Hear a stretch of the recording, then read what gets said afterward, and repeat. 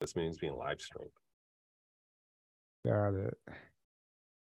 I think it might be live, setting up your meeting for custom live streaming service. It's still loading. There's like okay, a 30-second delay. Yeah, I think we're live though. I'm pretty sure we are. Hey guys, welcome to the show. Welcome back. It seems like it's been forever since we've done an episode. We've been busy with the conference, which was amazing. We're going to get into some of that tonight. Also, please let us know in the chat if you can hear us. We want to make sure that you guys could even hear us before we start. Tonight, obviously, we're joined by Tony Rodrigues once again for like the 10th time on our show. Who knows how many times it's been? One of these days, I'll get it right. One of these times, I'm going to get it right, you guys. You're my favorite person to interview because I really don't have to prepare for the interview. I'll get it right. One of these times, I'm going to. Right. So I can hear some sound. Sorry, I had my audio on. You had your audio on. Yeah, no, but it's nice because I don't have to really prepare. I'm just like, oh, it's just Tony. I can just like take a nap all the way up until it's time to record. Tony. I don't mean that as an insult. Yeah. Really quick, guys, before we jump into it, just a few things. Hopewell Farm CBD. If you guys are looking to try a new CBD, I highly recommend their products. They were a vendor at the conference. They were offering 20% off all the products at the conference, but they have amazing CBD. Amazing. What I like even more is the topical ointment. I mean, they're both just as good, but that stuff is incredible. I got poison ivy. I couldn't find anything for the itch. I had that ointment that they gifted me. I'm like, I'm going to try that. Stop the itch. Like any rash or itch that you have, that stuff is amazing. So I highly recommend it. You can get 10% off all their products with promo code Journey to Truth 10. That link is below. Also, the Omnia Radiation Balancer, which is a patch you put on any radiating device, and it balances. Basically, it harmonizes the frequency. It doesn't block it. And it actually turns it into something beneficial for your body. And Aaron's actually wearing one of the pendants around his neck right now. Those are really cool too. So it's like having the patch on your body at all times. Those are really awesome. And you get 10% off all their products with promo code Truth, all caps. And he's got it on the phone. Yeah. And what else? Oh, and as you guys know, we've recently started a Patreon account. And we've been uploading webinars and bonus content, exclusive content over there. And we just uploaded the speaker panel from the conference on there. If you didn't buy a live stream pass, if you missed the conference and you joined the Patreon for $5 a month, you can watch the speaker panel plus a bunch of other stuff we have on there.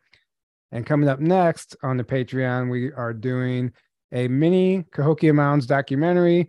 We have some really good footage. We have too much footage not to use at this point. So we're working right now actually and putting something together. It's going to be worth it. I'm excited about it. It's been a long time coming, and I'm finally getting back into the energy of it after going there with a group of people. It has been a long time coming. It feels like the right. It feels like the right time. Feels like the right time, and it feels like it might not end up being that many because there's so much to talk about. So we'll see what happens, but it's going to be just a very grassroots amateur effort. So, and then we are doing our clone webinar on the 18th of this month, Father's Day. So if you don't have Father's Day plans, you can come hang out with us, and we are going to be telling you about clones and deepfake technology and holograms and masks and body doubles and what do you call them? The Hollywood immortals. It's going to be a lot of fun. Can't wait to get into all that. We're going to show you guys proof that all that stuff is not a conspiracy theory. Not that you need proof, but we're going to have some fun with that. So all that being said, welcome to the show, Tony. Hey guys, how's it going? Let me pull this over here. Thanks for having me. I'm fighting over the post Grafton cold that I get every year, it seems like. So I got a little, I definitely will cough at some point tonight, but I'm a million times better than I was. And I'm on the back end of it and feeling on the mend and actually getting back on the horse with the projects that I set aside to come down to the conference. Great conference, great turnout as usual. I watched, you guys posted the panel. And I watched that and I saw up to my first comment, and I stand by what I said. It's exactly what I expected, that you guys would knock it out of the park and the crowd would be the star. And it was a great conference, man. It was cool.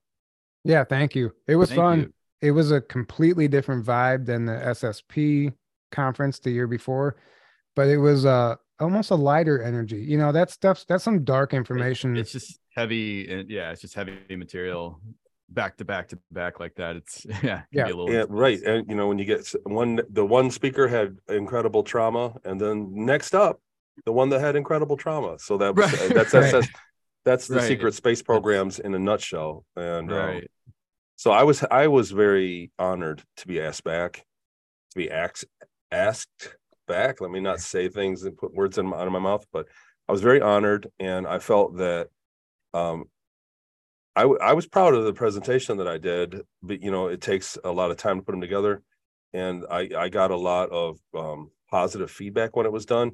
But the thing that I felt like I did was there were people that never knew about the information in the audience that were there to see other speakers that came up to me afterwards and said, man, I always heard about the secret space program and didn't really get it. And then the way that I presented it made sense to them. So that was kind of like, you know, that was my takeaway. That was the one shining thing to myself that I'm like, you know, I'm starting to get this, because it's a hard thing to explain. It really is, man. From zero to knowing what somebody's talking about, being taken in a program and then put back is it's a hard conversation. So I was proud of that. So I'm tooting my horn. So don't let me do that too much. It's good though, because you actually you got into some of the proof and some of the things you're discovering. You actually have evidence to support a lot of what you're saying, which a lot of people don't, and that's not their fault, but because it's tough and a lot of the memories are fragmented, and it's just really hard to get proof for something that's not supposed to exist. There's no paper trail. As you mentioned, most of these facilities are in special districts that, you know, exist outside the law. I mean, there's no tax records for them. So the fact that you're starting to obtain a paper trail that proves what you're saying, and it's really awesome. And I think the way you're approaching it now, it takes a lot of the woo out of it, like the stuff that's just hard to believe, and you're really grounding it in, and it's like a new approach. And I think the skeptics and the people who are on the fence, they can watch that presentation and say, oh, this actually makes sense.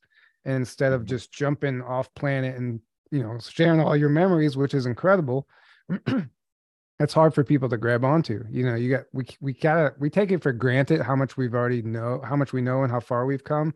So we have to go back to square one and reach the people who are just now waking up to this stuff. Absolutely. I'm huge on that. Like you said, it's not anybody's fault if they don't have proof. Really, I don't think that because somebody has not a shred of evidence that nothing happened, right? In fact, I support their journey to the truth of finding out, of sorting out what happened to them. I support people that are trying to figure it out. But at the same time, people that do have proof kind of need to get ushered to the front of the line, because the line isn't for the crowd that was at the conference, because everybody there is kind of in the know. The people that are coming out, the people that are tuning in tonight here are in the know already of how kind of the nature of the world we live in.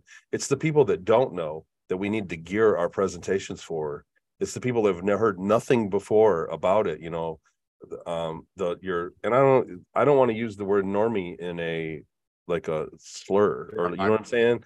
Yeah, I don't want to use it as some negative thing, right? So it's what's wrong with not knowing. There's really, people are going through about their life. There's nothing wrong with that, but it needs to be packaged in a way that people have no idea can understand that, hey, this is legitimate. You know, this is legitimate. This isn't just, and especially you have to, it's baby steps, because my information is hard to swallow.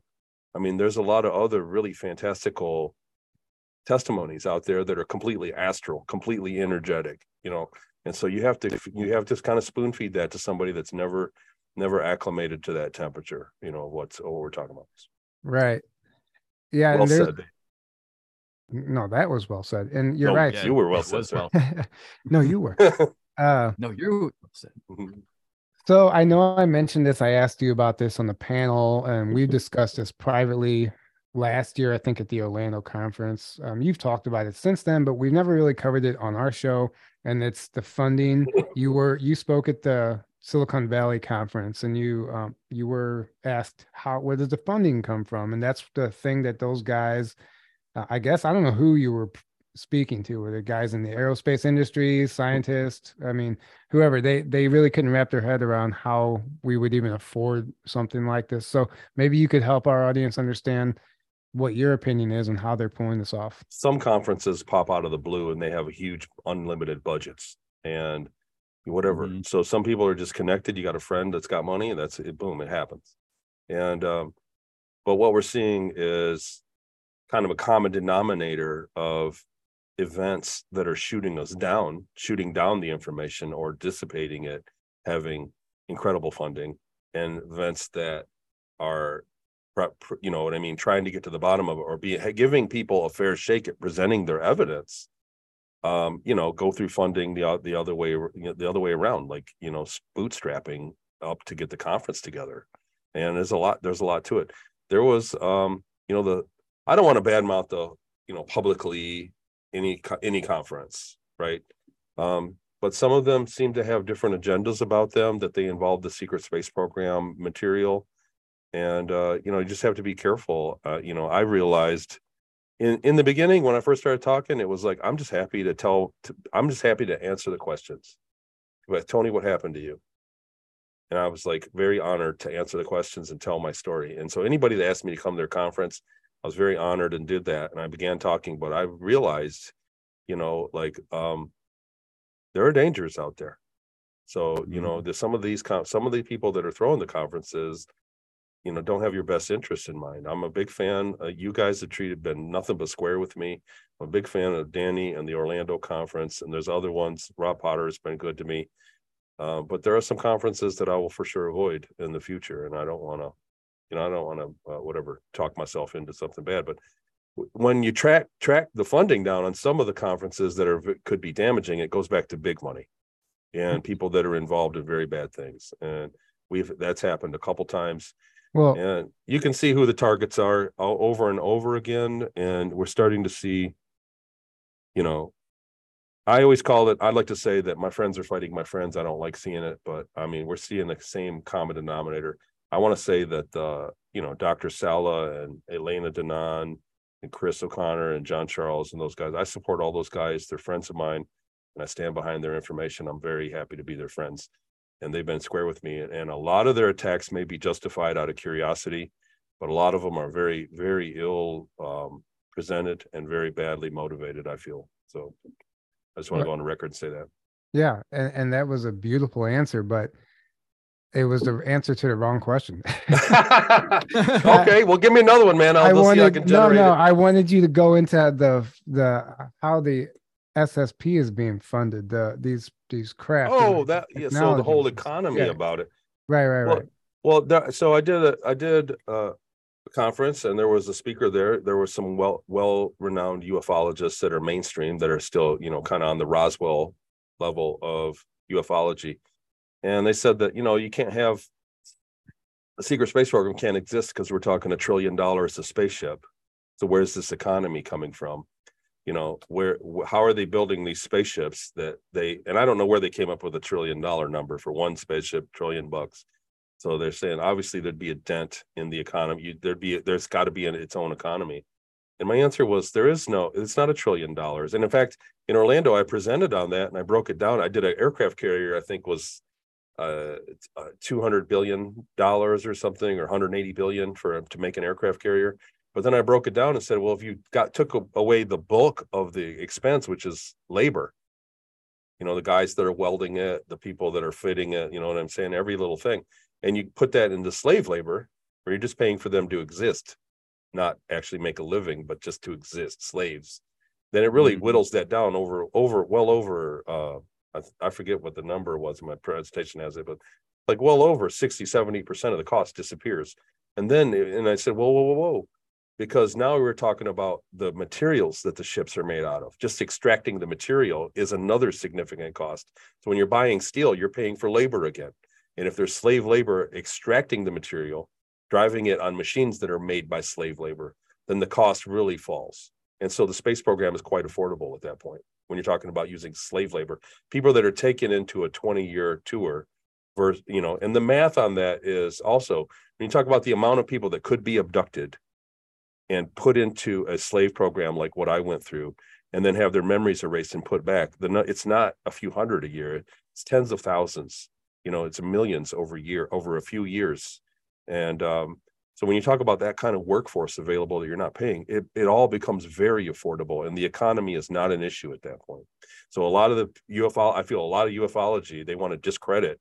And again, this is based on, a lot of it's based on Dr. Michael Sala's work and other whistleblowers like the GSIC crowd and many others. I'm leaving people out, but I'm saying that this is based on their research.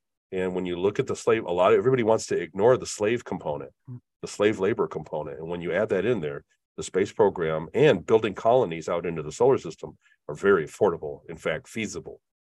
I think the economy is an illusion to keep us working. Right. Amen to that. Yeah. Yes, it is.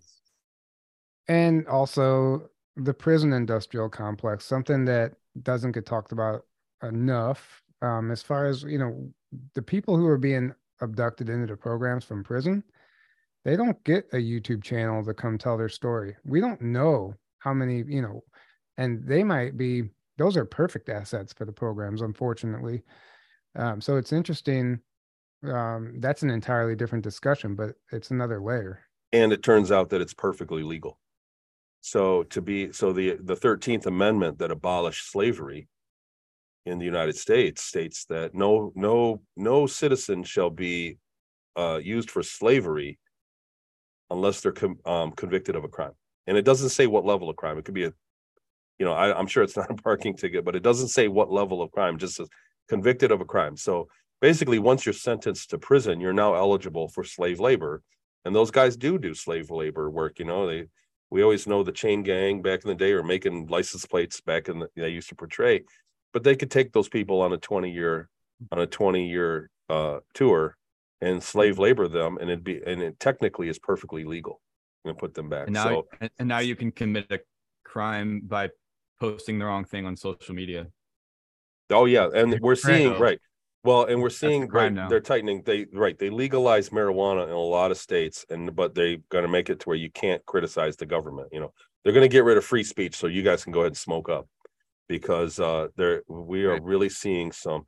I noticed around the world, and I don't want to get you in trouble on Rumble, man, and it's live, but around the world, a lot of people are losing their rights much faster than us. And the common denominator are the countries that gave up their guns.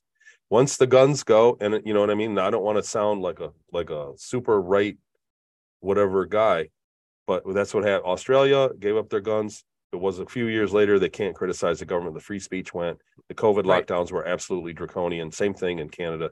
Same thing in South America. Yeah. What are you going to do about it? Exactly. You have no way of pushing back. It turns out afraid once the guns are coming. It turns out the police really almost enjoy beating up on the populace when they're ordered to make everybody go back in their house. Like, the police really fell in line with a lot of the really crazy restrictions that they put on the populace in these countries. So currently, a lot of people don't know this. I want to say this out for the crowd, and a lot of people don't know this. So I'm working with, I touched on the learning software company. I'm working, there's a company that I hired to do animations in Brazil. And I was talking to them, and he said that in Brazil, South America has had a domino of countries that had questionable elections recently. And so they said there's no way that anybody, they have certain areas in the country that no one's ever voted in a certain direction. Then all of a sudden, overwhelmingly, they voted to let this guy in that nobody wanted. Sounds familiar. Right. But in Brazil, if you say publicly on any kind of media, or if you say that you think the election was rigged, you can go to jail, and you also don't have the right to see a lawyer. So if you go to jail for any other crime, you get the right to have a lawyer, to have legal representation. But in Brazil, if it's under questioning the election results, you don't get legal counsel. You can be held indefinitely. So that's real. That's today. You can look that up. And a guy told me that. I went, are you kidding me? Is that right?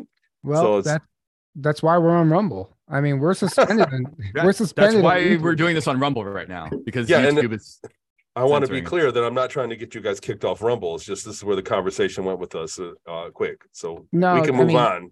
There's so many, everybody on Rumble talks about the election fraud. It's not a secret over here, but we're suspended on YouTube right now. That's why we're live on Rumble, and we're trying to get as many people to subscribe over here, because who knows what's happening with that platform. So if you haven't subscribed, please tell your friends and join us and subscribe over here, because we don't know what's going to happen there. But real quick, I just wanted, so YouTube is all of a sudden is now going back through years old videos and getting us strikes on 3-4-year-old videos. Oh wow. So they're clearly, I don't know if they're ramping up across the board right now, or if it's just we are getting more of a target all of a sudden, but they're ramping something up right now, and they're getting us on old videos. Well, on that subject, I mean, so I see it, and I talk about this quite a bit in interviews and in groups. So I do less interviews these days and more live groups with people through the Patreon. I was going to say with you guys, like, I feel like I've missed out on a lot of the bigger audience because I've been on Patreon so long, and everybody in my Patreon channel, the people that are active are like family. It's like you get your best fans are on your Patreon. And so I've been there for so long that I don't have really a YouTube presence other than doing interviews. And now I'm not doing interviews, but in there, I'm telling everybody, I'm like, dude, it's obvious, you know, we're coming into an election year. So right now it's the calm before the storm. People aren't thinking about it, but believe me, both sides are getting ready right now. This is when the election this year is when next year's election is going to be won. So this is like pre-positioning. So one thing's for sure, everybody has to be very prepared for the nonsense that's going to happen next year, regardless of what it is. I don't know what nature it is I don't know what kind of shape it'll take, but it's obvious. It's just going to be nonsense. It doesn't matter what it looks like. Yeah. I think we were deleted off of every platform but YouTube and months before the 2020 election. That's what I was going to say. Yeah. Every platform other than YouTube, we were deleted off of, and we had to get back on. I have a friend who leaves the country every election. She doesn't even want to be here for the energies. She's really? Just like, she leaves. I don't blame her. She's not wrong. No, she's not wrong. All right, so let's get into the whole reason we're here tonight. Let's talk about your new book. Oh, I have a book out. So here, I just got my copies today. Yeah, it's a small book. It's smaller. It's not an equal. It's a sequel, and it's a separate story. I have started to get where the reviews are percolating in. The book really got released like the week before I left for the conference. I forget what day exactly, but it came out like on a Tuesday, and then I had to pack up and leave for the conference. So it did really good. I think it ended up number 1 in reincarnation.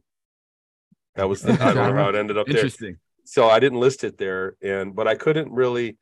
The nature of the book is very distant memories. So as vague and as distant as I could possibly have had my memories be, this is as far as it goes. And for that being said, I'm not going to fight over them if people pick them apart and say, man, this can't be, or, you know, this would be, like you said, I've got evidence that supports me. I've got the, names, places, and dates and people that support Ceres Colony Cavalier, what happened, that account.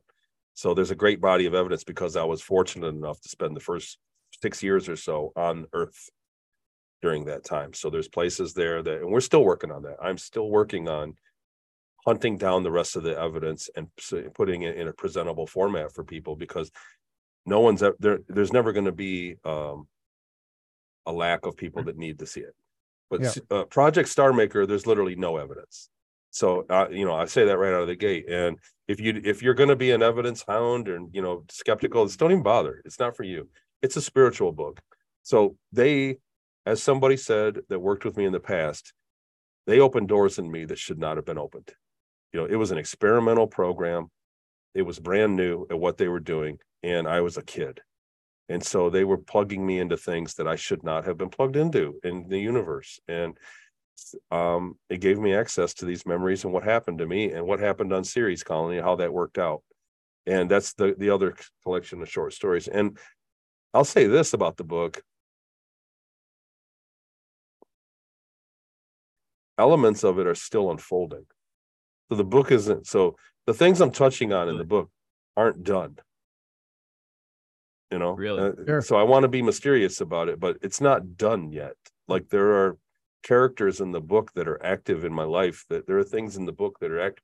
Like there's a crowd of people that I really legitimately don't want to read this, not because they're going to be hurt or offended, but because they'd be better out. Some things are better, ignorance is bliss kind of thing. Yeah.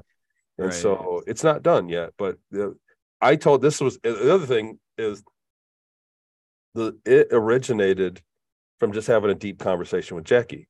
It was somebody, you know, she's a psychic medium, somebody that's very gifted and understands. Like there's a certain level of, you always judge that, you know, when you meet anybody with the level of woo the conversation can get to. And Jackie's a very adept person. So we had conversations of doing our show together over time. And she said, this is the story you need to tell. This is basically a really deep one of those deep conversations that if anybody else heard us, they'd think we're crazy. And we wrote a book on it. So that's really what it is. It's totally TMI, collection of stories. Well, I'm going to put you on the spot and have you take us through what happened. So this is a 10-year, this is like a side quest of your SSP. Yeah, this is where I got all the juicy XP. This is a side quest of the 20 back. So, okay, you're on Series Colony and something happens and you get taken into another 10-year program out of the 20 and back. This is what happens. And this is where, you know, it's a stretch of the imagination. But if you want to tell that story, like you're just sharing your testimony for the first time, I think people would appreciate that, because I know it's in the book, but as much as you're comfortable sharing. I'll give some of the mechanics of what happened, what I remember happening. And again, I'm not going to argue with anybody about it because it's such a deep, long distance memory. Basically, when I was taken into, everybody had the understanding when we were in the program on the other side, when we were on Series Colony and Mars for that matter, everybody had the understanding that it was 20 years and you were going back. Some people, everybody had like their expiration date. Some people were aware of the exact day and some people were kind of vaguely aware. I still got 10 years, so they didn't care about it. But some people were closer to their end date and they were aware of it.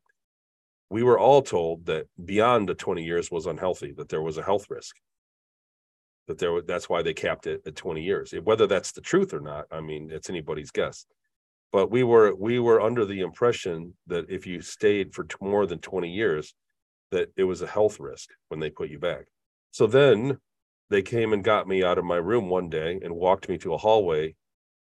And when I found out we were going for 10 more years, you know, you're going to do another 10-year block. We made a deal with this species. They need labor, and we're trading them for a fantastic leap forward in our technology. This is a deal too good to pass up. And they've solved the 20-year thing. It was terrifying. I mean, it was all in the course of a morning. I mean, we're talking 8 a.m. I woke up on the day thinking I was going to work one day, and then and by 8 a.m. I was getting sentenced to 10 more years of something in an unknown program. And so it was terrifying. And their end around, I'll set this up for the book too. This is something that, you know, whatever I never talked about in the past, but it seems like the fix on, and I don't want to give out some, you know, I don't want to give some underground laboratory the inspiration on how to do this, but they put us in adolescent bodies that were not human. So they were like watered down. So our consciousness didn't have to drive a human body. You know, we didn't have sex organs the way that we do. We didn't have taste, and we didn't have the senses, the sensory, the experience of senses the same way that we do as human. It was a dull existence, a duller. I was driving a body that was dull compared to a human body. And so maybe that's why it didn't do the, you know what I'm saying? Like why it didn't give the damage of being more than 20 years. And we were kept at adolescence. It dawned on me originally, that's what I mean. Like it's such a long memory, such a distant memory, that originally I thought that they were two separate species or two separate humanoids, that we were the pilots, and the working crew around the pilots were one set of species, and then the ones that were in charge of us. But what I realized was that, and even Jackie we talked about it, and it's kind of one of those things back and forth, but we were the same species, but we were kept at about like a 13-year-old age. We were kept adolescent. We wouldn't grow up. And they were the adults that were working on it. So we were brought in. It was a project to build a star system. They were building a star in a nebula in a galaxy that had a very low star forming rate. So it was a galaxy that didn't form stars as quickly as other galaxies do. So they had to do it on purpose in order to put up, you know, to match the energy output of other galaxies for their whatever for their lifestyle. I don't know. So that's what we were there to do. And because the project had ran behind, they were kind of desperate, and they kind of shoveled us up, made deals with the Ceres colony and probably many others, and got manpower in there to move the ships. And then we were taught to pilot smaller craft that were pretty simple anti-grav craft.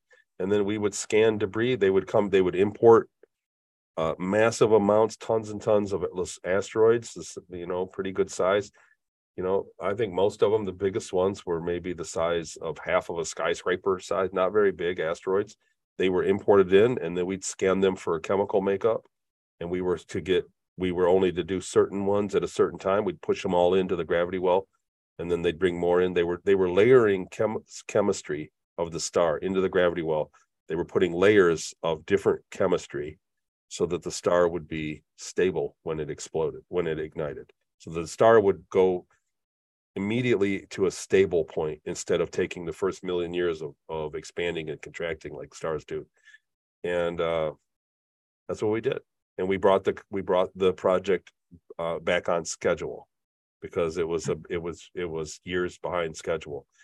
And that's what I did. So that's the core of the book. But in the process of that, and at the reveal of the end of the book, a lot of other things lined up, and it may be the very reason why I remember my testimony, why I'm sitting here with all you people tonight on Rumble. It may be the whole reason why I got my memories back in the first place. I thought there were going to be a lot more people like me that had a lot of memories and a lot of evidence. The secret space program's real. The colonies in the solar system are real. There are a lot of people. There's too many people. Mars Colony Corporation, all that's real. I thought that there would be way more people like me that had a great deal of memory. Not that I'm not saying there aren't any, but I thought there'd be way more by now. So maybe the reason is because of what happens in this book. That it's me. Yeah. Well, I can't wait to read that. So it's one thing to get memories, and it's another thing to speak out publicly about those memories. Because I'm wondering how many people have the memories that they're just too afraid to uproot their whole life and speak out. I never thought that I was going to be a public speaking guy, ever. Mm-hmm. Never in a million years. If you'd asked me, 8 years ago, before any of this happened, are you going to talk in front of a crowd? I'd be like, hell no. So there's no way. Right. Well, and some people you've mentioned this. Some people you've mentioned this before. Like people are blackmailed. So, hey, they might have full memories. They might have done some sort of like SSP that didn't require a 20 and back. And they were just working for a covert space program here on Earth. And they were visiting these colonies. They didn't have to be taken or abducted. Those guys, I think they're blackmailed or paid off. And they set them up with an amazing life, a car, house, whatever it is. And they're well off. Let's just say they got paid. But if they talk, then that gets pulled out from underneath of them. Right. And whatever other threats come with that. I'll tell you what, if they gave me $500,000 when I turned 18 or 30 or whenever it was, and they said, don't talk about it or you owe us back, I wouldn't be sitting here. I'd be quiet. I would have I would have been like, okay. And I think that's what normally happens. Like just that. I think that 90% of the people that go in get paid nothing. I think people that have positions of power up there get the paycheck, and that's the deal. And they have all their memories back too. They don't get erased. Most people, it's such a slippery slope when you talk about erasing people's memories. Like, yeah, I know you guys, you're good guys, right? And I aspire to be as good a person as I could possibly be, but I can't promise that I wouldn't do the occasional bad thing if I could erase your memory. You know what I'm saying? Like, I just can't. I think it's like one of those absolute powers corrupts absolutely abilities, and there's no, how do you police it kind of thing. And I think that's what's happened, and that's led them to keep it a secret even longer. They fight hard they fight hard and tell bigger lies to cover up their little lie, which is already huge. Right. Yeah, exactly. So it helped me remember, we were at the conference near the fire, not by the fire. We were somehow discussing portals or something of that nature. Do you remember this conversation? Vaguely. There was a lot going on around the fire. The bonfire in case you guys don't know, hold real quick. In case anybody in the audience doesn't know, the Journey to Truth conference bonfires are legend. That's the only thing. All year long, I was like, when you talked about having another one, I was like, I can't wait to be back to the bonfire. That was where I wanted to be the whole time. They're fun. Yeah, they're fun. The best part of the whole conference. Yeah. I agree. It almost trumps the Skywatch. Right. In a way, because it's one thing to go out there and just sit on a field and look at the sky, but when you're under the trees and you're around the fire, you're connecting, and everyone's just laughing and telling stories and playing music, and it's legend. I love that. Yeah, I agree. You're around a bunch of people that are like family that you don't even know, but you're already like family. You don't get to have these, like I said, these deep conversations all the time. So right. Let me think about the portals. I forget what else. Where are you going with that question? Because I'm still drawing a blank here. You were talking about like them being able to see the enemy on the other side of the portal, and that's part of the reason. I don't know. It was like super compelling, and then you stopped talking because we were all looking at you like you were crazy, but we were actually just we were just fascinated, and you thought you just was going over our head, and I think it had something to do with whenever they were drugging you, and you were like, they pushed you to the limit, and they opened up parts of you that weren't meant to be open, and somehow you got an understanding of that portal network. Maybe I'm crazy. Maybe I went through a portal. I don't know. Do you remember any of that?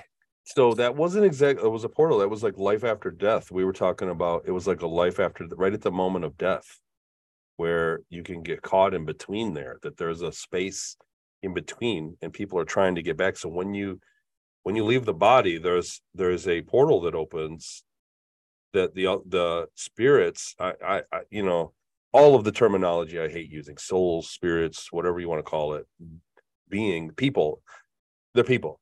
Okay. When we all die and we don't have a corporeal body and we're still in here in the room, we're basically people. But when you die, there is something that opens up, and there are people on the other side want to interact. The growth, Brooks Agnew, who I was getting to know, I still haven't digested much of his information, but he's a super brilliant guy, and I don't have to read any of his books to know that. I mean, just hanging out with him.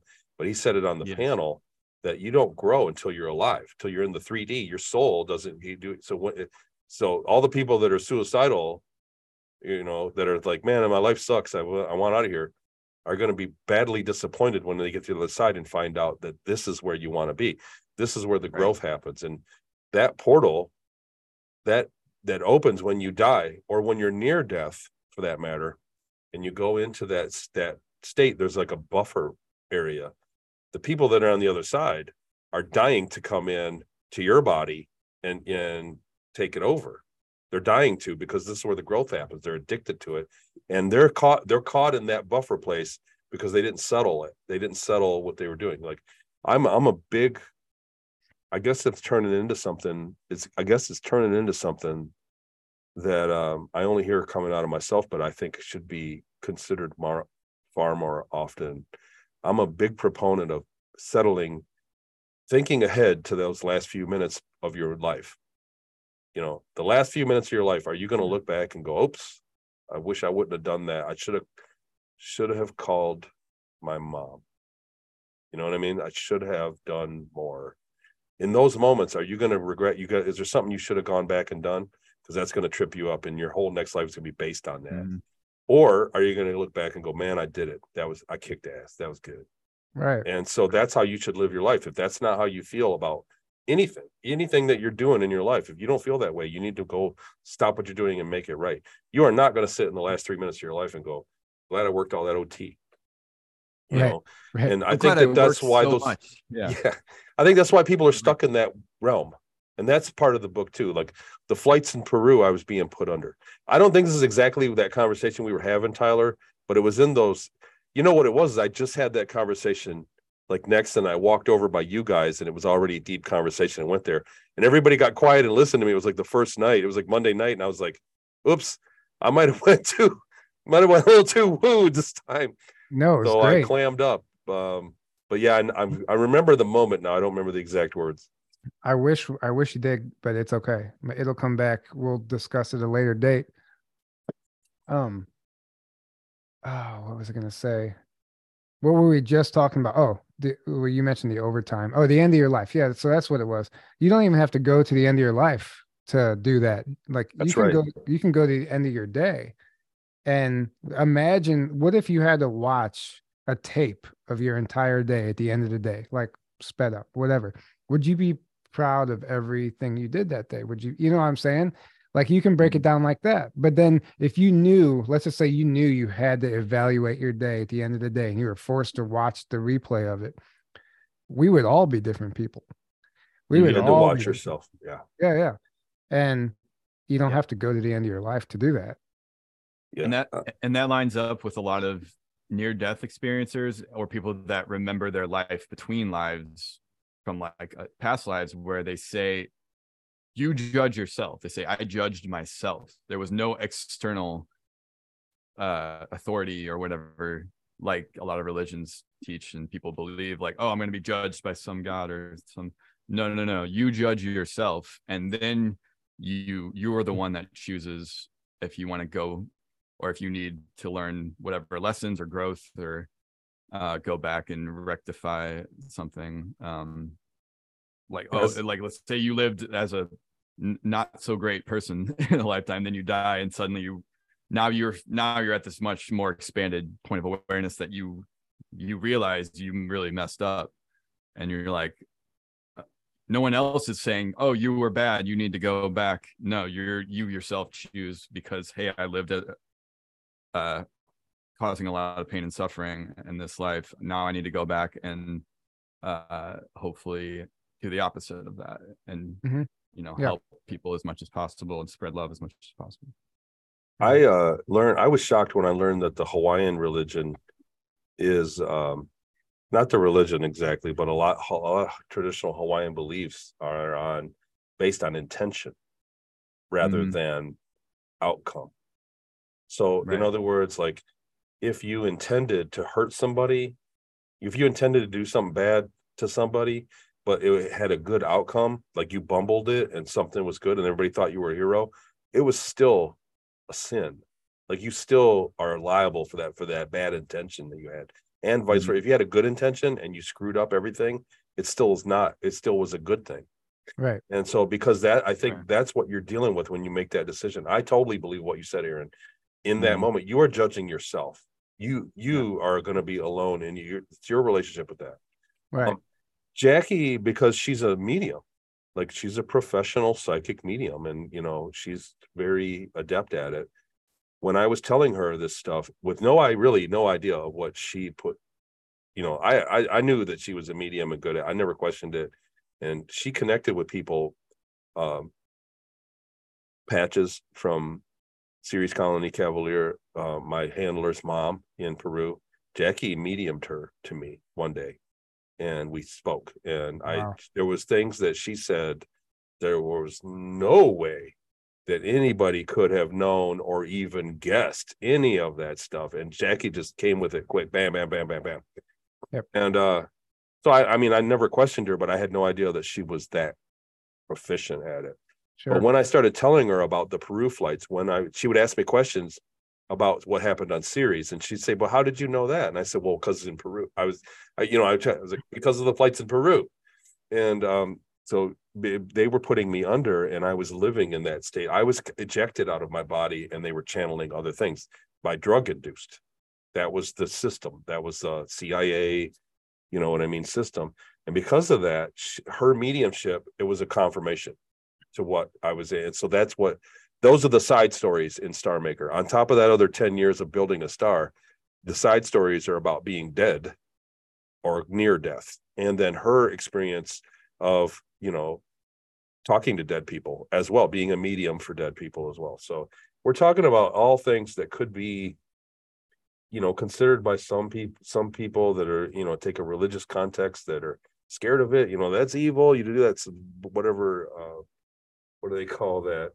I don't even want to say the bad names, but some people do that. But this is what I remembered from the experience. And so that's all I'm doing, is presenting what I remembered in a genuine way. You guys sort it out. You could take it and run with it, Right. Exactly. God's not judging you, only Judy. Nobody judge Judy. No. Only Judge Judy. That would be horrible. Only Judy can judge me. So in the 10-year Starmaker, Project Starmaker, were they successful at making these stars that would be sustainable or not? So no, it was a fail. So the star did. So I don't want to give away that. So there's kind of a reveal at the end of the book. So the end of the book it's one of those things. It's like a movie with the reveal at the end of it that if I tell you, it's kind of ruins it for the reader. You know what I mean? But so the star, we did get the star to build and to ignite, and the project went in a different way than they intended. And what the experience that I remember really was insightful, and like I said, maybe the bottom line to the first book, maybe the whole bottom line. And there are scenes from the first book that are in there too. So I know some people in the chat have read it and everything, and a lot of people talk about it. I want to say this about the book. We've been getting great reviews, and people have been emailing me a lot about it. Tony, I just finished the book for the second time. I read it. I had to put it down for a couple of days and digest it. And I read it a second time and I cried. And I'm getting that. I've had like 4 or 5 people in the last 2 days tell me that they read the book and cried tears of joy. And that meant a lot to me, man. I like that meant a lot for people to tell me that stuff, because it means that they are understanding something that I didn't understand myself for most of my life. Like these memories that I had. This is why I never talked about them before on your show, on the other million times I was on your show, because I didn't really fully understand them. It was like working with Jackie for 2 years on another show and talking about it, before we filmed and stuff, that it really made it. And then even when we began to write the book, it was still a mess. It was still very confusing. And when we got it on paper, got it down, it took shape. And so to get it together like this, and for people to read it and understand it and actually get the message, it really means a lot. It really means a lot to me. So yeah, I was scared. I was scared when we pressed publish on the button. When we pressed the button, I thought this is gonna go over their head, and we're gonna get nothing but they're gonna show up on my doorstep and throw a tomato right at me. But so far so good. Yeah, well, that's great. Are you comfortable with sharing how you exited the 10-year program? And no, okay. Nope. Save that for the book. That's right. All right. Yep, that's in the book. Well, I think, you might have shared part of it at the conference, so I have an idea. And it's if I'm remembering correctly, then yeah, it's definitely it's something to look forward to if you purchase the book. Well, since you don't how want common of a real quick, how common of a thing is that for people to be in a 20 and back and then get taken into another? I believe very uncommon. I believe it was a unique experience. I think that, like I said, they are constantly, the relationship between the colony, they were constantly exploring space, which is far more diverse and far more occupied by people and advanced people and people just like us than we have ever been portrayed. Absolutely teeming with life and technology, as far as so much so that it seems endless. They were constantly patrolling and searching for new technologies that they could procure from people. That was basically that is the lifestyle. Like, honestly, if we were living on a space colony and we had spaceships, we'd be trying to go meet new people because it's so infinite. You're talking about trillions of worlds of different species of people. We would want to go meet them and find the one that nobody else has met. You get what I'm saying? Like, we would find and bring back the drink that nobody else has tasted that's delicious. Right? It's that simple. That's existence that is going to be existence in a post-disclosure society. Once we get access to space, a society that can do that, we are going to begin scouring the sky, the universe, for new things. It's just that's what's up, and that's what they were doing. So they came across these people from the M51, the far side of the M51 galaxy. The M51 Whirlpool galaxy, the far galaxy is where I believe it took place. And they came across them, and they were behind schedule on their construction project, and they made a deal, and they acquired technology. And I'll say this: when we got back, so when I woke up in the hallway to go back to my room, which I was completely dazed and disoriented, like when I came back out of it, they said it was a success, that they shut it down, that they didn't complete, but they didn't finish the deal 100%, but the amount that they did get was enough to advance technology for Ceres Colony. They were stoked about the deal. Like, it was a win on their part, on the Deutsch culture's part. Oh, okay. So Ceres Colony, I guess, made a deal with this other colony, the Starmakers, and they say, we need some of your bodies, some of your labor in exchange for this. So that's how the whole deal happened. Yeah, and I forget exactly the details of what it was, what the technology was. It was kind of like, it was a new technology, and then it was setting it up and having people teach it to them. And they said that they cut the deal off at midway, but they had already got the technology and they could figure out the rest. It was kind of, that was the impression I got afterward. So they were very happy with what happened. Yeah. So I'm riding the line. I don't know what I could give away out of the book as comfortable as ever. Yeah. I get that. It was interesting to see Jock Doubleday's presentation at the conference and talk about how that pretty much everything could be artificially made around us. We wouldn't know it. Because the natural processes. Well, yeah, if you guys don't know who Jock Doubleday is, he spoke about, basically, he thinks Earth was consciously created. It's not just some random star from the Big Bang or whatever. And he provides advanced ETs that a long time ago. Right. Yeah, and he provides some very compelling information, and you could even say evidence in some cases that, I mean, it's hard not to, like, after I was done watching this presentation, I'm like, I'm sold. This makes a lot of sense. And he goes back and quotes Tesla and some of the other early guys who were talking about man's greatest achievement will be when we can create a planet, or however they worded it. So they were already thinking that direction.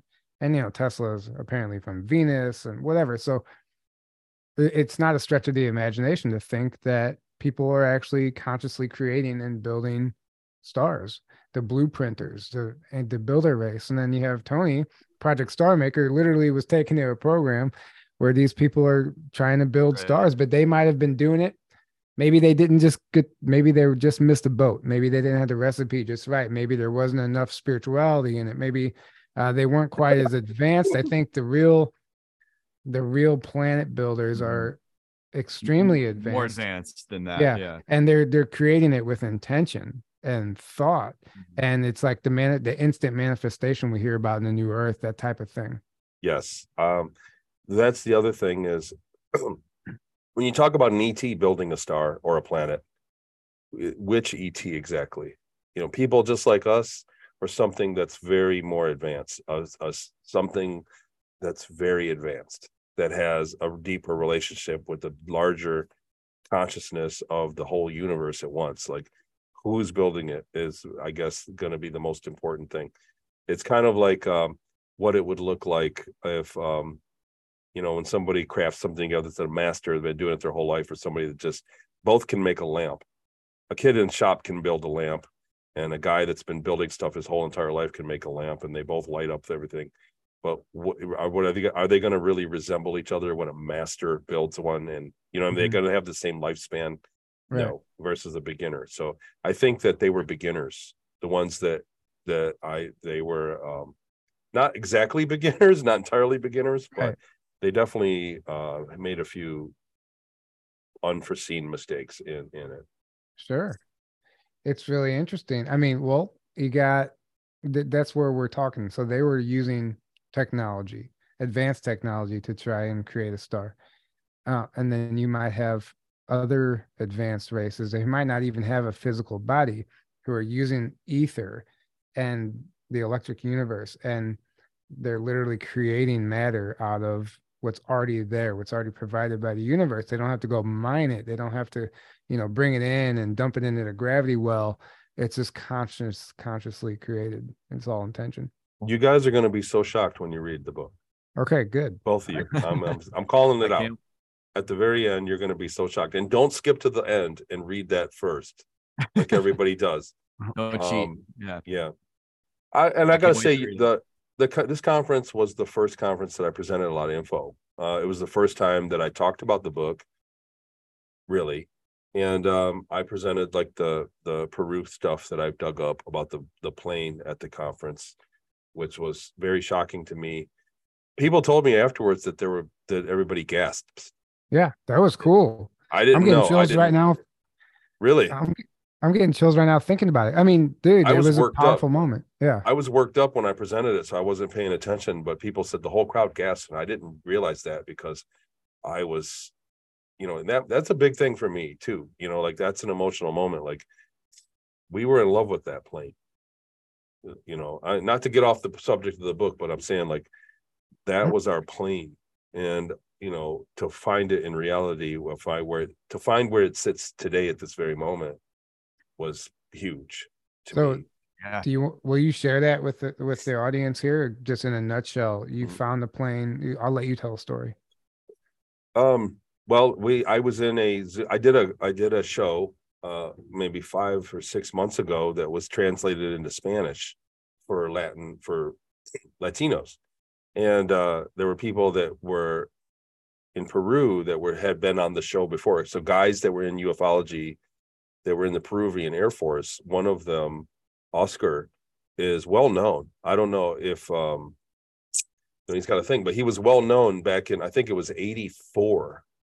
He was a MiG-22 pilot, and he got scrambled to intercept a UFO over a Peruvian Air Force base that had nukes. They had just imported nuclear missiles, and a UFO showed up, and he got scrambled to go out and see it. And he said it was a ball. And he said when he got close to it, you could see decks and people standing in it. And they ordered him to fire on it. They said, get it out of here. So he fired a warning shot, and nothing happened. And he went back and fired directly at it. And every time he shot at it, the ball went up. And then he got another run on, and the ball went up. So then he went above it and fired down on it, and it evaded. Anyhow, he was well known for that, and then went on to really go into ufology in South America. And then another guy from the Peruvian Air Force, Julio, was in the meeting too. When they saw my information, they wanted to meet me, and so we set up a Zoom call, and we were talking. They wanted to meet, and Julio was in the war on drugs in 1990, and I asked him. I just thought the whole thing. They speak Spanish, and I was speaking, so it was getting translated. It was confusing, and I said, "Well, what about a C-46 Commando? Does ask them if any of them know where because I've been looking. That's one of the paper trails that I wanted to find. I thought this is easy. The car in Seattle, there's a paper trail there too that I haven't looked up yet that I'm working on. But one of the paper trails is the plane. So planes are well documented. You have to have a tail number to land anywhere. And I remember the plane specifically being a C-46 Commando because of the window up front and the name Commando. Manuel was stoked about. He loved it. Like I said, we loved it. It was a different relationship down there. We were living in the jungle, and we had an airplane, kind of access to a big airplane ourselves. So we idolized our plane. We loved it. And so I knew it was a C-46, and I went on the record. I think I even said it on your show years ago. You know what I mean? When I told my story. I think it was our show. And whenever you were saying that at the conference, like you don't remember what interview, I really do think it was on one of our early interviews, but man, which one? I don't know.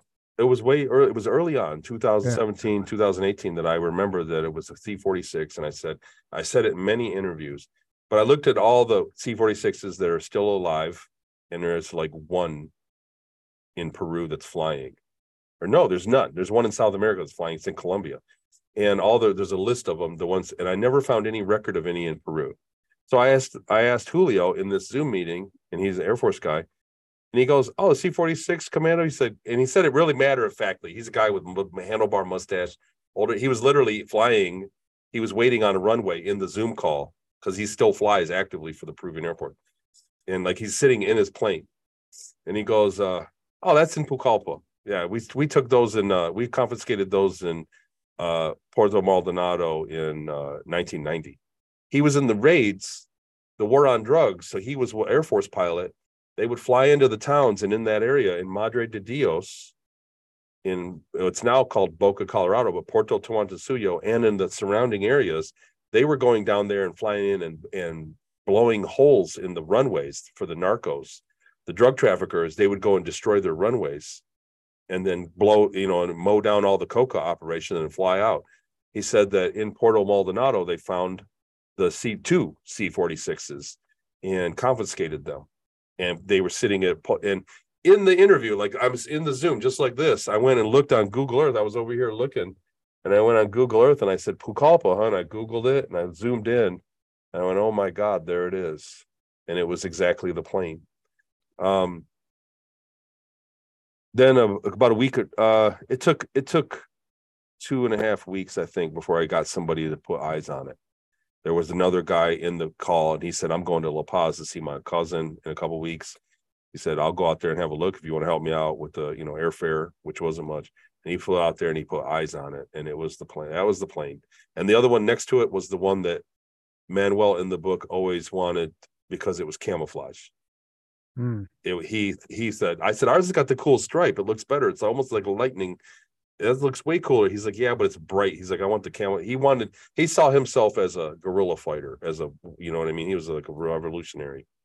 And they were sitting there, and that was a religious moment for me, man, to find that thing, to see it. So the other thing is, you can explain it all away, man, but how do I know that? How could I have known that? Right. It all lines up in a direct line of the dates, the locations, all of it works. Right. How did I know that? If you know what I mean, like it's easier to believe that I just went through it all. Right. And the way you presented it in the order you presented it at the conference, it really hits home. Like it's very matter of fact. It's really the visuals help. The visuals help. Having the slides, I think, help whenever you're presenting evidence. It doesn't seem so much like a story. Or I was on a phone call and this happened. Like you have the photographs to go with it and the images. So definitely, if anyone's interested, I would go check that out. We have a couple questions from the audience, if you don't mind, Tony. Well, sure. One of them was from way early on. I'm curious too. I know you've talked about this before, but what are your thoughts on clones? People being cloned and taken into the program, and were you cloned? Do you think you were? I think it was cloning. I think that was an integral part of the technology of the 20 impact. I really do. I think that's what, and it would explain. It didn't make sense to me at all when they cloned the sheep that they banned human cloning at warp speed. It seems to me that you could clone a human torso or body, whatever you could, and grow parts and stem cells and all kinds of things that would do wonderful, amazing things in the medical realm. There seems that you could figure out a humane way to do it, but they banned it faster than anything. I mean, really, they banned cloning so fast. It was like, whoa. And I have to think that that's because they're hiding the important stuff. They're hiding something. Right. I think that what I went through was with cloning. And in fact, in the early days in Inyo Kern and in Seattle, I was introduced as a clone on a couple occasions. Like he's a clone. And so that would make sense because they put me back and I got my memories back. So that's how I feel about that. Well, they didn't stop cloning. I mean, that's right. We're gonna prove that in our webinar coming up. Yeah. I mean, to me, it's beyond a shadow of a doubt at this point. It's just if you have to want to not believe it. You can hate bullets or you can hate guns all you want, but they haven't quit making bullets. Right. You know what I'm saying? Because they do a job. They do the job. And so cloning is going to be the same thing. Talk about the Disney cloning facilities. We will be talking about that. Actually, there was a really interesting interview. A guy came forward. It was one of their scientists who was creating the clones, and he was talking about how they're not necessarily a clone, but they're growing. They're Disney stars and like pods or whatever, and they're engineering them and creating like all the characteristics and whatever. And he was like, yeah, this is. They were talking about one of the child actors, and he's like, this isn't some of my best work. I wish his cheekbones were like this or whatever. And he was being like critical of his work. It's super compelling, and you can just tell it wasn't a lie. Like this is the type of things that are happening right now. Like, yeah, cloning facilities, but they're also growing people in pods. And this is just the pod people. And that's another whole rabbit hole, which we've never even done an episode on that. You got to ask yourself, excuse me, if there was a clone of you, how would you treat it? You know what I'm saying? Like, how would, like if there was a clone of you and then it was going to board an airplane and it kept falling down on the stairs, how would you treat it? Sounds familiar. Right. How would you treat a clone if it was kind of a dunce? Right. So, or if 10,000 clones and every time you met a clone, it was kind of bungling. Hey, you dropped it. You know, like, how would you treat clones after a while? Do you get what I mean by that? Like, it's not even racist. It's not even a form of racism or bigotry. There would be a bigotry there, you know? And it's like, you're not a real person. Yeah. Like, oh, come, just shut up, dude. Just sit over there. Right. Like, think of the abuse that could be endured. And that falls in line to what I remember how I was treated when I was up there. So it falls in line. But again, so maybe that's I've gleaned another purpose out of my testimony is that I do remember it. Do you know what I mean? Like, it was, even if it was a clone of me, it was me because I cranked out 2 books of it. So that means that it deserves to be treated like a person, that it has rights too. Yeah. Right. Even if it was me, even if I was a clone, and the things that I've recalled are from a book, in the book are from a cloned existence that may have been a bungling idiot, it still has human rights. It still has to be a certain amount of respect that should be given to it. So is society there yet? Like, what happens if we not only we talk about cloning or we have cloning, but what happens if it's massive? What if we have millions of clones all of a sudden? Well, right. Clonaid, we're going to get into that website and how it's legitimate, but you can get on there right now and have yourself cloned or your pet cloned, and they have forms you fill out and applications, and anyone right now can go to Clonaid's website and do that. And there's like testimonials on there from like Michael Jackson and crazy stuff. But I'm telling you, like, everyone's like, oh, it's too good to be true. I'm like, no, that's what the truth looks like. Like, they're hiding it in plain sight. They don't even have to hide the fact that they're doing it. And you can go on that website, fill out a form, and it's absolutely insane. It's hard to believe this is real, but it's real. They're based out of Canada. All the rappers and hip hop artists and musicians and celebrities, they talk about the Clonaid facility and being cloned there and how they do it, the process. We're going to get into that, how they have to take a chunk of your skull, how they have clone ID numbers. And they said that it's a company that exists in Canada, but they have offshore accounts in like the Bahamas or something, because they can't be registered in North America because it's illegal. So their facility is in Canada, but they're registered in Bahamas or wherever it is. Shell Corp. It's real. I mean, it's people. I don't even know how to. How many movies and shows do they show cloning? And as we know, there's disclosure in almost everything we see. So there you go. They're disclosing it. They're telling you. Right. I just started watching this movie last night called The Lucifer Complex. It's made in 1978, and it popped up on Amazon Prime, and it's about them talking about cloning, the cloning Germans. The Germans having a clone program. This movie was made in 1978. I didn't make it all the way through because I was tired, but I didn't want to watch it because of the name, The Lucifer Complex. I'm like, whatever. I don't even entertain. That's what it's called. Yeah, but whenever I saw what it was about, I just saw cloning, Third Reich, Germans, and it was made in the 70s, and it's a really boring movie. It has a low rating, but I'm like, that's where the disclosure's at. Like, I think a lot of these disclosure movies that are real disclosure, they're completely boring, that are made terribly on purpose. So, people don't actually watch it. But Some are great, like right. Boys from Brazil. I thought that was a great movie. Yeah. The Arnold Schwarzenegger one. The 6th Day. 6th Day. Yeah. There's tons of them. We're gonna get into all that. Come to our clone webinar at the end of the month, Father's Day, the 18th. We're gonna have some fun with it, and there's a lot of stuff to go through. But anyway, I do want to talk about one thing. Yeah, go bring it up. The trip to the Cahokia Mountains. Okay. Really, really had an impression on me. I was expecting just like a park and do our thing, and I didn't really expect that many people to show up. Right, like half the conference. Right. Yeah, I didn't expect the whole conference to be there. Yeah, which was great. It was welcome. Yeah. But in the beginning, we were just walking up there, and where do we go? What's it called? Monk's Mound. Monk's Mound, the big one. Yeah. So that was very impressive, huge.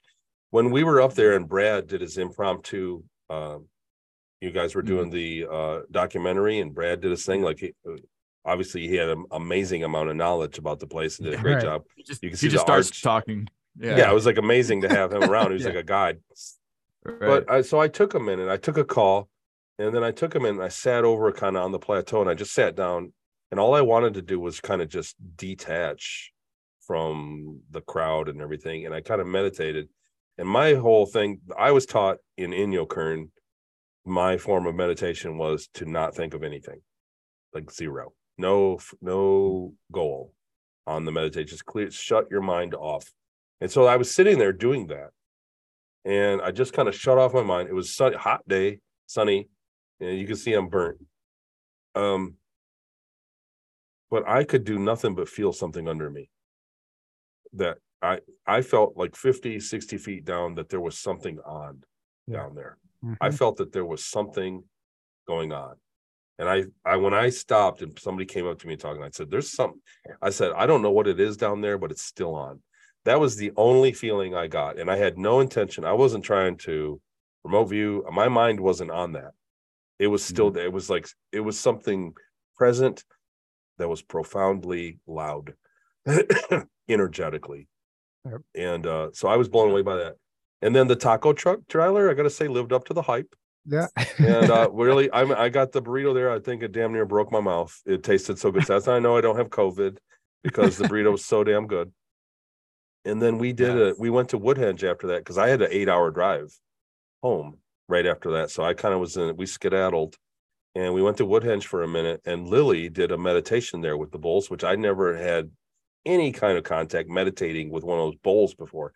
I got to tell you, I've been doing the math on that since then, because I didn't know that when she does her activations, I never really participated in any of that stuff, but she did her meditation, and it was like a very incredible meditation. I was blown away by that too. So I had two basically unexpected meditative experiences there. Right. And Chris was there. We drove back to Ann Arbor after that, and we were both like an hour later, we're driving the car like, dude, I'm still kind of in a trance, we both, and he was like, me too. Like I was still, my mind was still kind of out there. And so I learned a lot, man. I gotta say, the conference, as usual, you learn more than you teach. You learn more than you give, always at these, because there's a team of people there, and the crowd knows so much. But that trip to Cahokia Mountains really, right, I don't want to say changed me or something, but it really inspired me. It was very inspiring. Well, I guess I just have to share what else happened there. So so there's more that I don't know. Good. But wait, there's more. So first of all, if you guys were at the conference, you met my friend Katie, who was doing some channeling at night. It was pretty profound. She channels this ancient language, these ancient beings, but it comes through as an ancient language that she translates. And they were the ones who were here, who, like, the original ones who built a lot of these structures before they were built on top of. Anyway, it's pretty profound stuff. If you were there, you know what I'm talking about. So when she got into St. Louis a few days before the conference, she immediately, when she travels, she's told where to go, and she starts doing grid work, and she starts what they call like plugging places back in that were intentionally disconnected when the enemy was coming. So this is what they told her. A lot of these ancient sites were unplugged or dismantled or disassembled way, before Lemuria, even like ancient times, when the enemy was approaching the planet, let's just say, for lack of a better term, they knew this, and they started disassembling their own sites, which their sites weren't just structures, they were actually conductors, and it's a power station. And they would disassemble and essentially unplug, but they didn't get to all of them on time, and some of them were hijacked. But she's been going around plugging the sites back in, and she hit all kinds of places in St. Louis. She was guided to this church, stuff at the conference at Grafton, that cave down the street from Grafton. If you guys went to that cave, cave. Yeah. She did some work there. They came through, and she didn't know what she was doing, and they're like, the deed is done. Even here at my house, because there's been some dark shit around my house, they basically explained that they've these entities have been camped out here. I've been attacked for years, and I haven't been attacked since she did that. So fingers crossed. But one of the sites was the mounds. And while Lily, so after the taco truck, while Lily was doing her meditation, we went over. She was told to go between the two twin mounds on the other side of the property, which I have been led to before by my friend Siobhan. She was doing some grid work, and we buried some crystals in that exact spot. Well, Katie starts walking, and she's heading towards that spot. I didn't tell her that we did that ceremony there and buried crystals there. This is where, and she was led to that exact same spot. There's something energetically going on there. She puts her hands on the ground, starts channeling, doing all this stuff. Tears are coming out, super emotional. And we had somebody with us had these Giza crystals, these crystals from Egypt, these little quartz crystals from Egypt. And somehow we were guided or told to bury them in the ground. So we were planting the little crystals like seeds. Well, when Lily was doing her activation at the same exact time, we were doing that, and Lily was doing that. And Lily comes out and said, I was told that what we did even affected Africa and Egypt and the pyramids in Egypt. And she had no idea that simultaneously, while she was doing her meditation, we were literally putting Giza crystals into the ground from there. How crazy and is that? Let me tell you, from being from St. Louis, it's taken me 3 or 4 days to get used to the energy. This is the first time ever I feel like we shifted something, like we plugged St. Louis back in. Oh yeah, the Arch was another place they went and did some work. Oh yeah. But, which is a portal, by the way. Yeah. But I really feel like Lily, if you watched her video or that she talked about the mounds and the conference, she's like, they told her that we shifted timelines basically, and we basically reactivated the entire area. And it feels like that. The energy has been buzzing here. When I go to Cahokia, the energy's buzzing. Like you said, it feels like something's turned on. And I'm starving after that. I got to go eat. I'm not even grounded.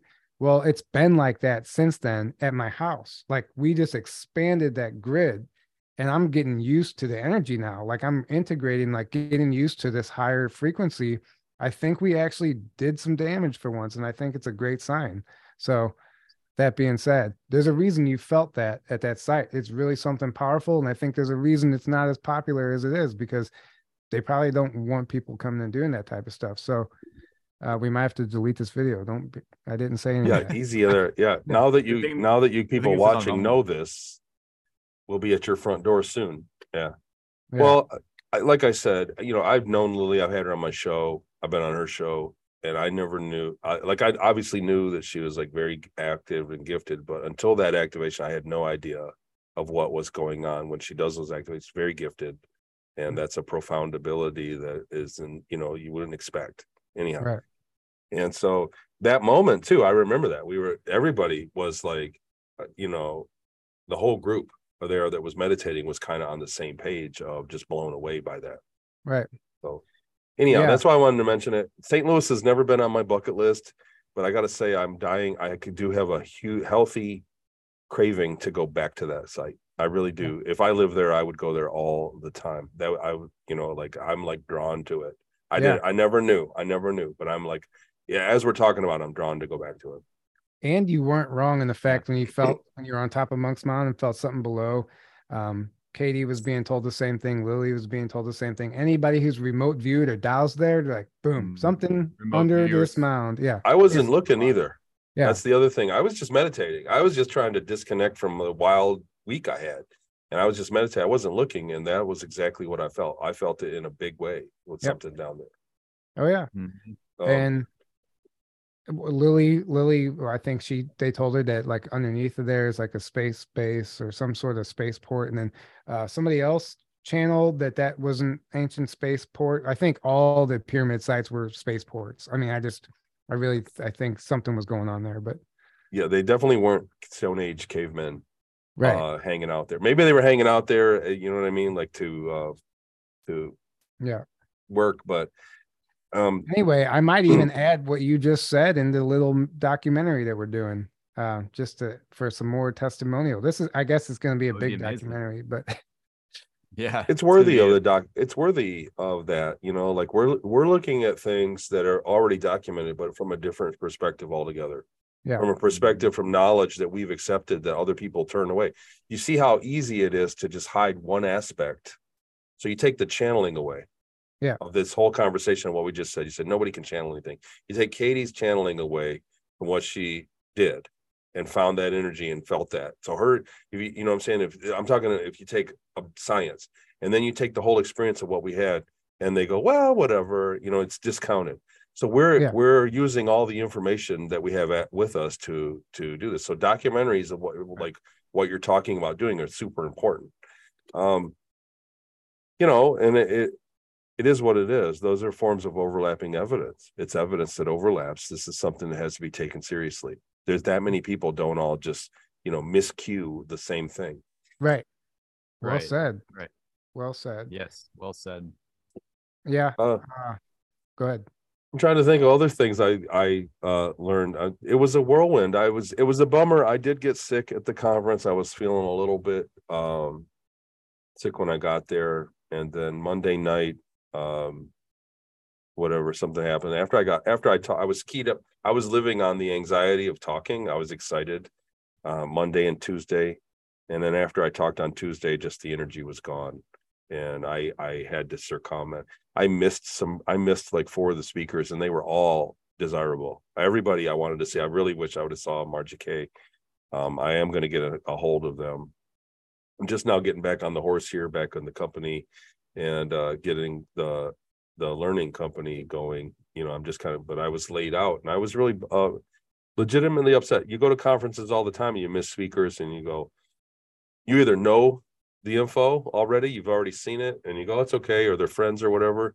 But I legitimately really wanted to watch every presentation at this conference. There was a great body of information given. It was varied. So well, you have the replays at least. Yeah. Right. But are you already planning out another one? Yeah. Oh yeah.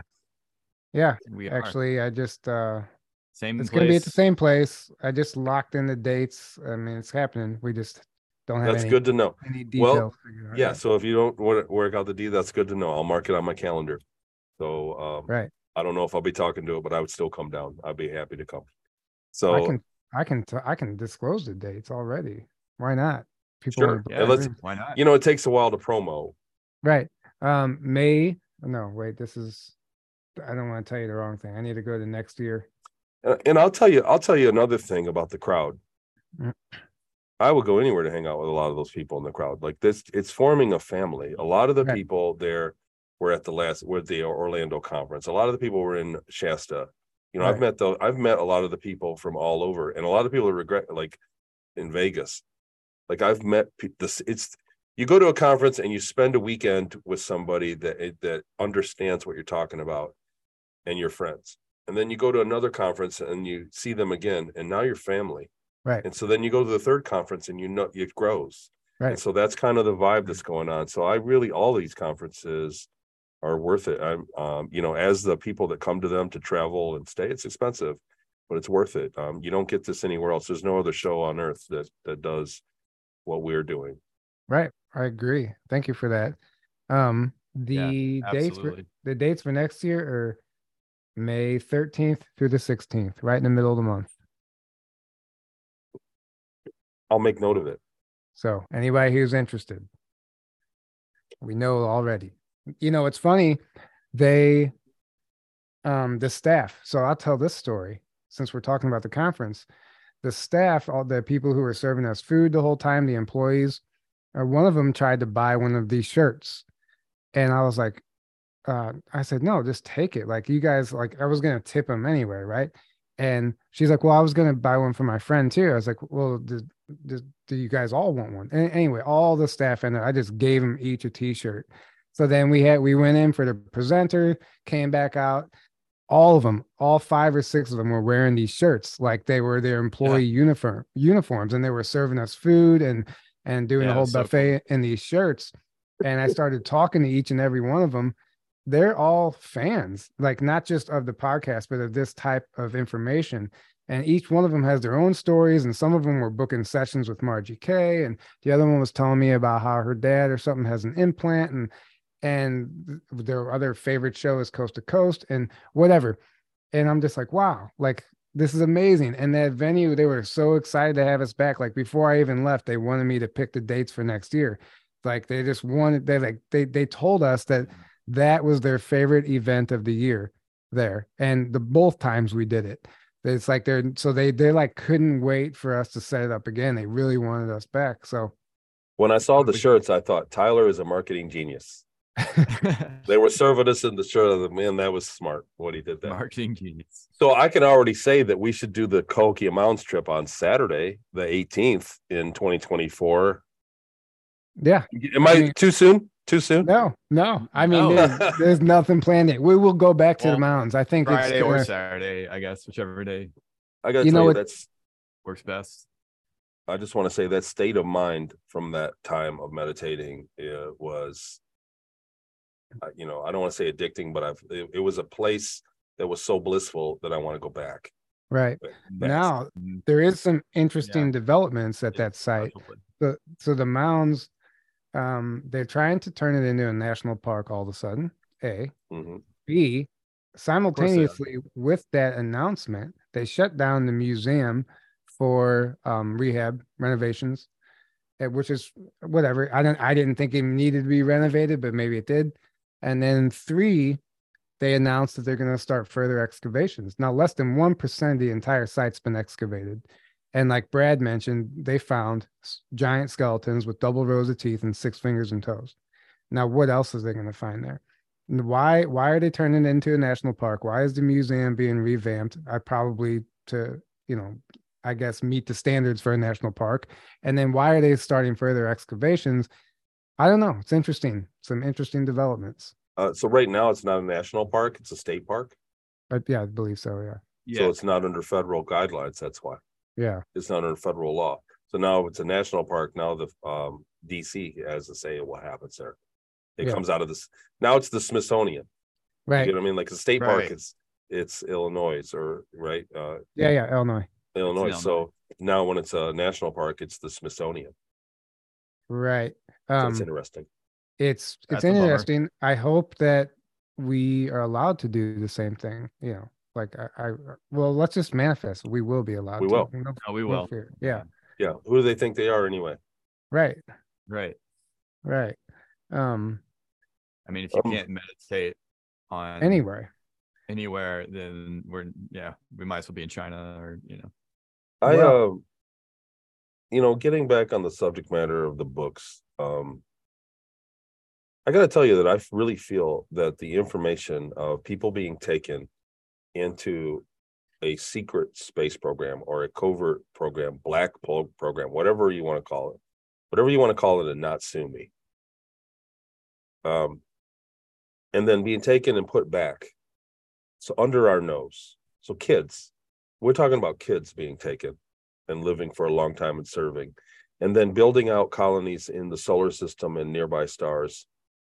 Mars being inhabited by indigenous large insectoids, be it in our phase or in a slightly off phase, and colonies on Mars with literally millions of people currently living there. This information really proliferated. I looked back at my original, and this is something I don't know how many more, I'm doing a little bit of a book tour. I'm going to do some interviews on shows, but they're going to talk about the book and I'll be in and out, short and sweet. So this I want to say while I have a minute. The information's being attacked.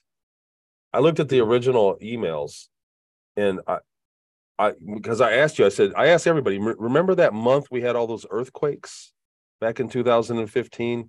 And Brad, even we talked about it back in Vegas a couple years ago, said that he had a buddy that was in seismology, that the earthquakes that happened all in that month globally, that they had a different wave about them, and that earthquakes happened at a certain depth, and they were all at a much higher depth, closer to the surface. Yeah. And we thought that they were warfare. And I had Kevin Trimmel, I don't know if you remember him, and he doesn't speak publicly anymore. Kevin and he got his memories back the same time I did. And I was like, I'll bet that those earthquakes destroyed a technology that kept everybody's memories suppressed. And, you know, there was a war going on. They were destroying bases underground. That's what those earthquakes were. There was warfare in 2015. I couldn't remember when, but I went through my original emails that I had sent to Dr. Sala back in 2015, and it was April of 15. It was April of 15 was when that happened. I got my memories back in May of 15. That's what I'm saying. It was that close to that. And I think that that gave us an entire generation of whistleblowers, people that came forward, and especially one gifted one that seemed to have slammed the door behind them immediately after that, because I think that there was a technology that kept people's memories erased, a broadcast, you know what I'm saying? Like an underground, whatever, array. And it was destroyed, and people started to remember, like myself and others. And I think they've replaced it. And that's why we're not getting the new stuff. I mean, I'm just like, whatever, I'm spewing off here. But what I'm saying is that things are lining up. And now that that's back in place, it's like we're seeing the information greatly attacked, greatly attacked. And not being replaced with new whistleblowers behind the information. I expected to be attacked from day one, but it was like they waited, and then now I'm getting it more often than not.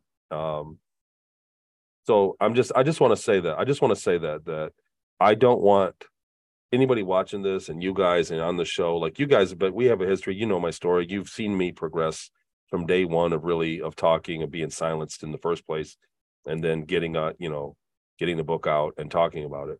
You see me progress, but I just want people to remember to not forget. They are trying to wean us off of this information because it's true and it's very important. They're trying to wean us away from it slowly. And I'm I got to go my own direction in life. I don't think I'm the man. I never thought that I was the one that's good, because my account isn't palatable. You know what I'm saying? Like, what happened? It's trauma. Everything that I talk about is traumatic, and I'm not the poster boy for this, but they're going to wean us away from it. And I got to tell you, I'm not afraid, but I can just see it it's just like underhanded. You know what I'm saying? Like, and they're bringing in people into the community to attack each other left and right. It's horrible. It's like, there has to be some taste. If you don't believe in me, fine, but you don't have to sling mud, Well, we did our SSP month a while back. That's when we first interviewed you. We have all the recordings, everything saved, all these interviews we've done, all the testimonies. We did an entire conference. We have all that footage. Everything's documented. There's other things in the works right now, potentially, which we'll talk about at another time. But we Journey to Truth, we're not going to let it die, and I know you're not. And I know I see it. I see the attacks happening. They don't need to kill whistleblowers anymore. Guess what they do? They mind control them to destroy, discredit their own testimony, destroy other people's testimonies, or just go insane. They try to discredit the information. Because they realize if we attack, people will see the psychological human nature. It's like, oh, that must be true because they're attacking it, or it puts more energy into it. So what they do instead is prop up one guy or a couple guys to be the big, and then have them discredit all the information, pull the rug out because of their behavior, and then everyone throws the baby out the bathwater. Oh, it's all BS because look at this. That's one mind guy. control. That's mind control. Exactly. Here's the thing about whistleblowers. If you were real or whatever, I think everyone on some level was taken into some program or something. Either way, it's mind control, MK Ultra. So, and certain people are more susceptible to that mind control based on their personality, their ego, whatever it is. They know us better than we know ourselves. And there's no reason that if you were once in the programs, they know how to mind control you, that they still can't do it if you're not on a healing journey, rising above that frequency. So certain people who are talking are all of a sudden, like you said, they're shitting on their own testimony. The whole Rendlesham Forest thing, Carrie Cassidy was talking about, like all of a sudden these people are changing their stories now and they're not talking about it. After years and years and years of one of the most well-documented UFO sightings and landings, now these people are, what's happening? Something psychologically is happening to these people that they're changing their story. And it's discrediting the whole thing for the new people that are trying to look into this stuff. That's why we have to keep it alive. That's why we did our UFO for Dummy timeline, like UFO for Dummies timelines, because like we have an entire history of this stuff and they're trying to erase history, the ufology history. And then this SSP stuff, they're trying to destroy it day by day, every day. Oh, they would love for it to go away. It's a huge liability to explain. It won't. Right. In a disclosure, you know, it's a huge liability to them. Right. I got to say that this is something that just dawned on me as you were saying that, is that maybe I have a unique perspective because I'm a witness. I'm the one giving my testimony in that direction. Is that after a while, you know, it wasn't painful per se, but when I did talk about things, like there's times when I choke up, you know, when I relive some of the things I went through, it's very emotional. And I got to say, getting the book out, and especially the second book, has really healed that, dovetailed it. You know what I'm saying? It's really, I'm at a point now where, you know, in the beginning, when I got my memories back, I was at the point where I had to tell somebody, or, you know what I mean? Or something. I had to, it was a, you know, big motivator in me. But now, because I've got the book out and everything, I kind of at a point where I'm okay if I don't talk about it. Like if nobody ever asked me to come on a show ever again, I'll be cool. It'll be bittersweet, you know, because I love you guys. I love the people give me attention and are very affectionate at conferences and things. It's awesome. You know, it'd be bittersweet when the day that I do hang it up. But I could now, you know, because I've told it so much. But at the same time, I see the dangers in it being swept under the rug. You know what I'm saying? It just lines them up so they can keep on doing it. And there has to be an evolution to where they're doing it in a humane way. That's the thing. And I want my testimony to be out there until that happens. Well, and they would love nothing more than to see you hang it up or walk away, or any of us. And that's why you gotta be like John Lear and just do it till the day you die. I mean, like, unfortunately, I don't think we have the luxury to sit back right now. I mean, I really don't. But it's good emotionally for your healing journey that, once you write stuff down, and I know this from my own experience, it's very healing, and it opens space for even new memories to come in and stuff. Once it's on paper in the book, it's like, okay, that's like, I can relax now. I don't have to remember it. It's here. So then it opens space for new things that happen, and new healing and whatever life opportunities has for you. Yeah, it gets the bad memory out and puts it away somewhere. It's outside of you. There's that, and then, you know, I rethink a lot of my opinions on a lot of people. There's people out there that are telling the truth slightly off. There's people out there that are purposely lying, and there's people out there that are telling a great deal of truth that are being attacked greatly. And I feel that no matter what your individual, like I say it all the time, like people, like I got some pretty beautiful looking criticisms recently in the last 6 months. I'm like, man, that was pretty good, you know, but I feel it's your right to not like me. So anybody that doesn't like me or believe me, if you don't believe me, it's your right. It'd be weird if everybody liked me and nobody questioned me. I think that's cool. And I think that opens the door to progression, to scrutinize, you know what I'm saying, to crossing the T's and dotting the I's with scrutiny, to be proofread in a way by people that are skeptical. But I think and I'll say this, I'm seeing people that are just being cruel about it, that it's based on emotion and not on looking for the truthfulness of it. It's people that are having their own problems. And I noticed that there's a common denominator. They all seem to be people that are not great, not happy without the information altogether, just in their own life needs to be sorted out. And so the cruelty, I would say, just let it go, man. If you don't reverberate with what you saw, if you don't connect, if you went to a conference, East or West, and you didn't connect with it, just don't go. You know what I'm saying? But the mudslinging stuff is another technique, like you said, like Aaron was saying, it's to dissipate the information, and it's not doing anybody any good to point the finger and have 3 pointing right back at you. If you don't believe it, just move on. Right. Or you become the very thing that you're fighting. Yeah. You become that. And you become an asshole. Yeah. And hey, listen, I've slung some mud before. Aaron has, we have, like, we all get caught up, we all get triggered. We learn from it though, and we're not I'm not perfect. We're not perfect. It's also one thing to have a private one-on-one conversation with somebody about if they ask you your opinion on something, you can be honest and tell them. But it's another thing to publicly go on your public channel and just rant. attack. And that's what we're seeing a lot of right now. And you're telling the audience more about yourself than you are about the person you think you are only revealing your own character. That's all you're doing. I think people intend to, like, they're going to reveal some truth, but really all they're doing is scaring the audience away from all of it. What I mean? People are like, too much drama. That's it. And what's next? Now, this is where we get into the entities that are working through people and the mind control and all that stuff, because I see people on social media every so often. I'm done. I'm leaving the community. I'm quitting, whatever. Like whatever dark controller up there that was pushing their buttons, they're celebrating every time somebody walks away from this. That's one less voice they have to worry about. That's right. And it doesn't matter SSP or spirituality. It doesn't matter what it is.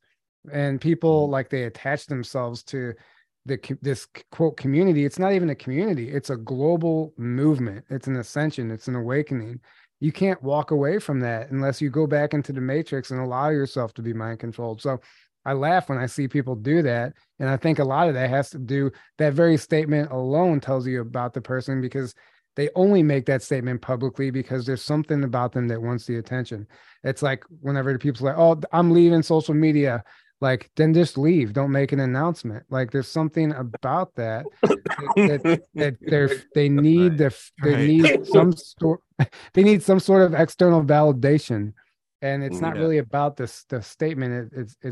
It's more of a psychological thing that they don't even understand. Like, it's a healing journey. We're all on this journey together, but guys, don't walk away from it. Like, find a way. We can't, like, this is the time. I want to say that I'm not talking about any one person in particular. I see it from a group. I see it all over. It's like percolating. You know what I'm saying? It's like a poison that's percolating to the surface. Yeah. And that's why I brought it up, because it runs the danger of just clouding up the good work that everybody else is doing. You get what I mean? Like, people are doing good work. The disclosure community right now, the whistleblowers that we have right now are high quality. There's a lot of good work going on into getting people the truth, not only in the ETs, but in the psychic phenomenon. Everybody's getting into the remote viewing now.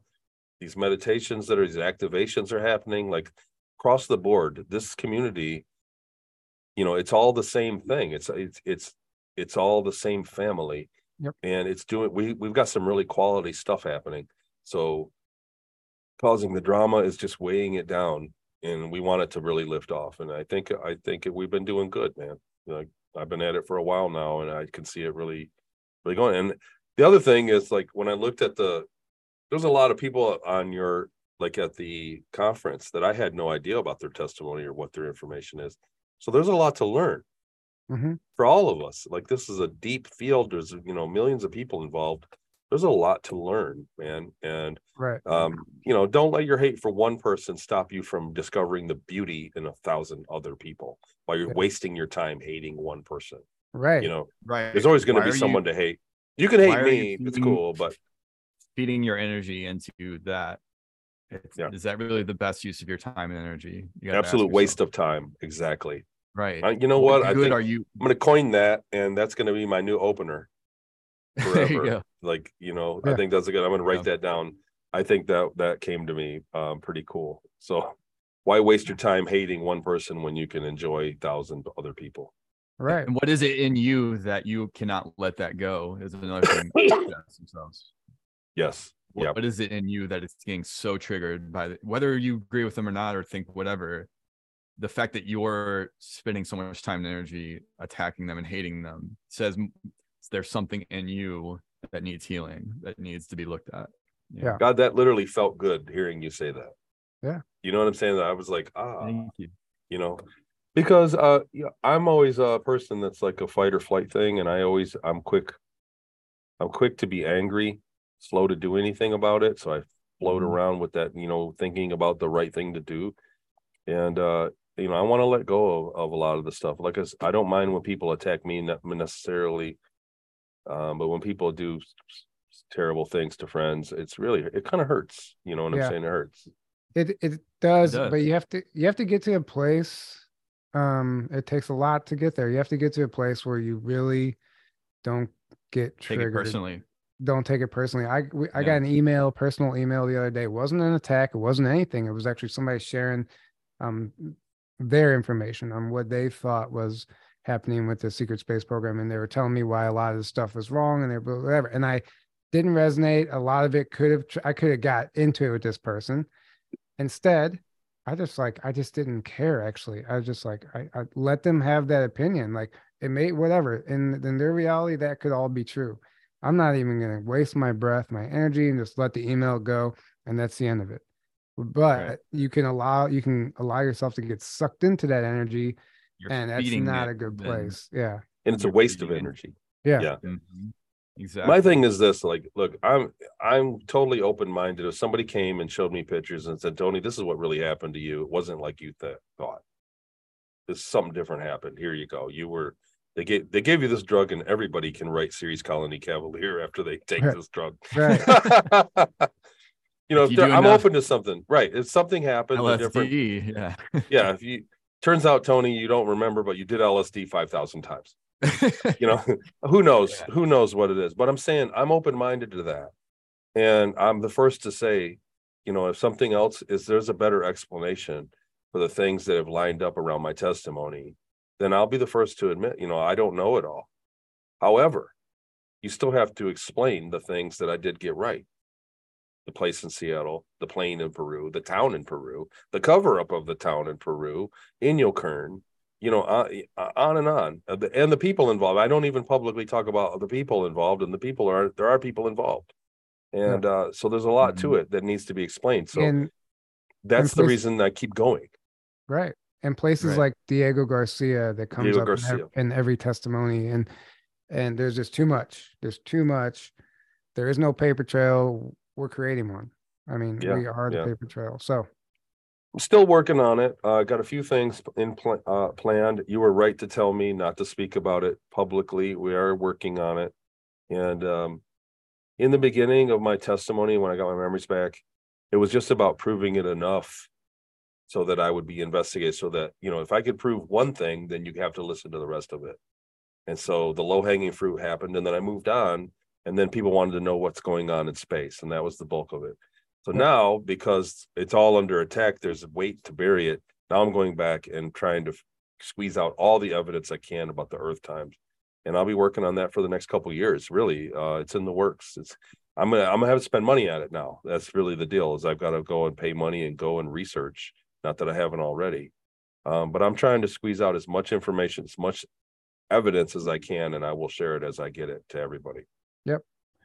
And boom. Big things planned for the future for all of us. I think it's going to be, we're not going to let this die. I think we're just at the beginning. We've been doing this for 4.5 years now, and I feel like we're just now starting, branching off into bigger and better things. So much more than just a podcast now. And I'm super excited. This conference was life-changing for me, as well as a lot of people said it was life-changing. And I think that's just what happens, not because it's our conference, but when you get around that type of people and you're activated.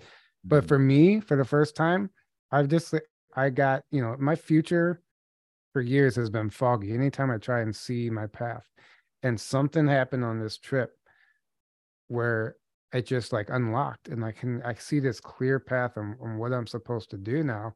And I have like unlimited amount of drive to do it. I don't know if it's the activation we did at Cahokia. I don't know what happened, but it felt like something was just like this weight was lifted, and I'm like ready to go, hit the ground running. So, I mean that for Aaron and I both. Like it's a journey to truth, and I think we have big things ahead. You guys have a great deal of potential with what you've done already. With the work you've already done, it's easy to build on and build something great. You know what I mean? Like everybody knows, everybody sees it, everybody knows it. Yeah. So, and then it's sorely needed. Yeah, that's what I mean. Like, somebody, a credible source of information on a media is needed. So if you guys, here's the advice that Jackie and I remind to each other all the time. When we were writing the books, we put work into it, and she would go, should we put this in? How do you want to write this? And I would say, well, it's the truth.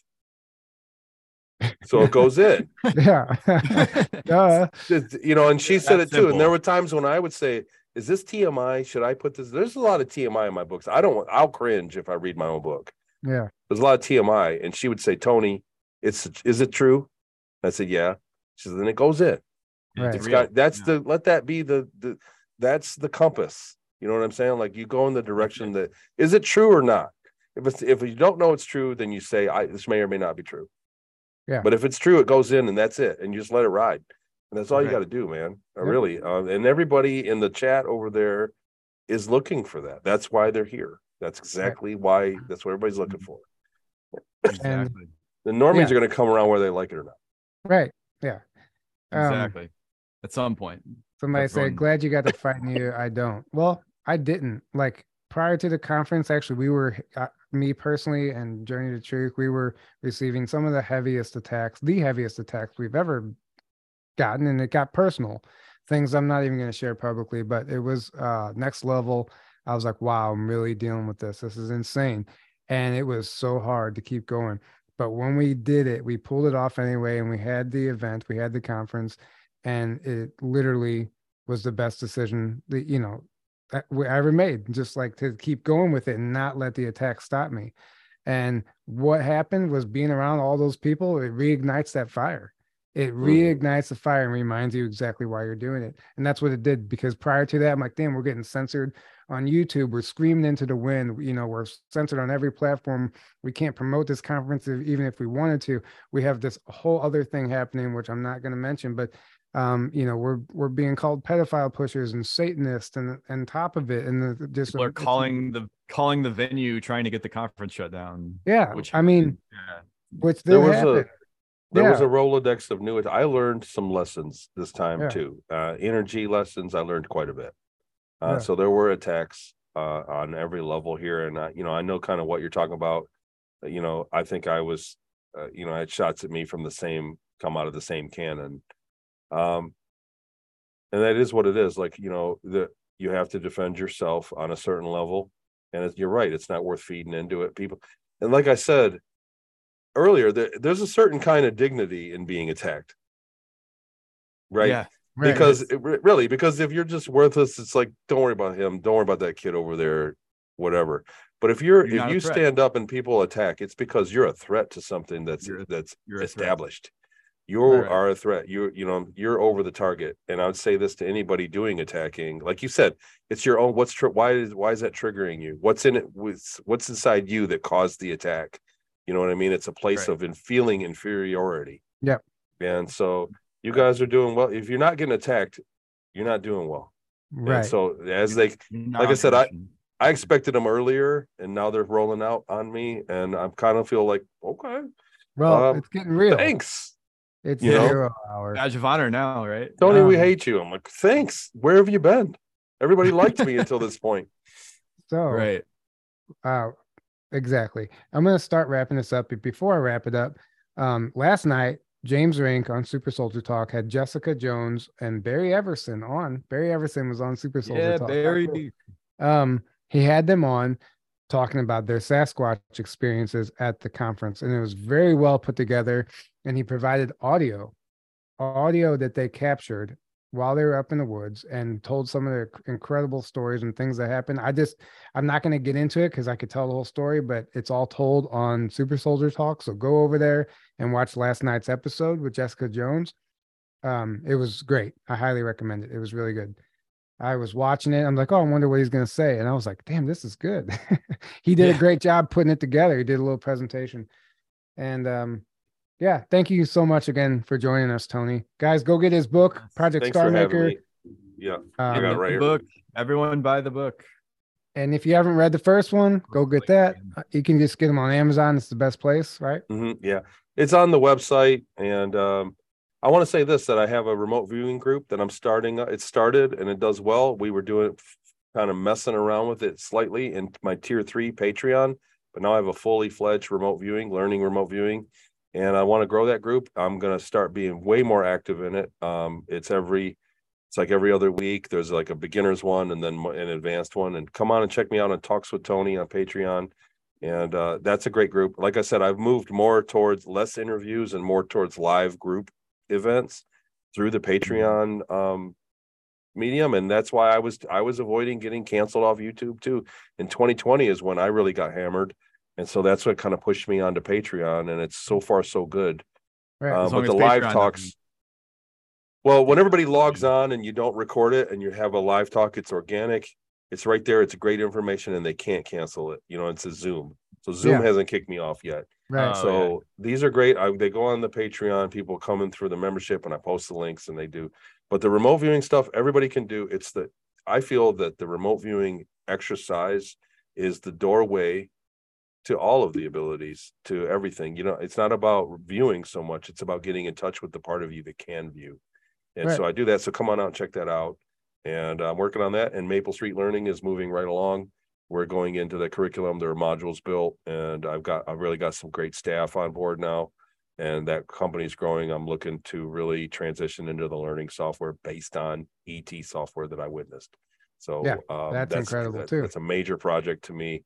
And I've got a lot of wind in my sails with that. Yeah, I'm excited for all that. Amazing. Thanks for having me at the conference too, guys. Of course, man. Thank you so much. Our honor and pleasure. Exactly. And as far as our Patreon goes as well, guys, if you want to see what we uncovered at Cahokia, and we have all the footage, we got some interviews, we have some really cool stuff we're going to put together. No exact date yet, but we are going to be doing a little Cahokia Mountains documentary on our Patreon, and then the Clones webinar. It's an illusion. Movie magic isn't just for Hollywood. That's what we're calling it. But that is on the 18th, Father's Day. Yep. So if you haven't joined our Patreon, go ahead and head over there. Sign up. It's only $5 a month. $5 a month, cup of coffee. And you get access to all of our other bonus content. And we're just going to start throwing some cool stuff up. Even what we're going to start doing also is some old rare interviews from other whistleblowers that are getting scrubbed from the internet. We're just going to throw them on there as a place where the patrons can just, have access to those there as well. So the Patreon is totally worth it. The $5 subscription, all 20 of them that I have are worth every penny. And it stops a lot of the trolls, and it stops a lot of the censorship, so that you can kind of talk. And like I said, it sets up the ability to do the lives where you can just be freely speak about things. And you develop a family, man. It becomes a family. And I'll tell you what, they've been there for me. There were people from my Patreon around the campfire, and they were looking out for me. That's just how it goes, it's just a great thing to do. So anybody that hasn't done it, check out both of our Patreon. I'm kidding, but your Patreon, I'm a member too, and I'm looking forward to a lot of the stuff you guys put out. So I'm following you guys there, and I love that you are doing that. Yeah. Well, thank you. Thank you. It's the beginning of bigger and better things. I know that. Guys, thank you so much for tuning in. We love you all. If you missed the conference, you can go to the website. It's still up. You can get the live stream or the conference replay. It's all polished now. You can go watch every presentation, whatever you want. Some great stuff. Tony's alone is worth it. So so head over to journeytotruthcon.com if you want to catch the conference replay. And other than that, stay tuned for next week. We can't wait to see you guys We love you all, and good night. Good night, guys.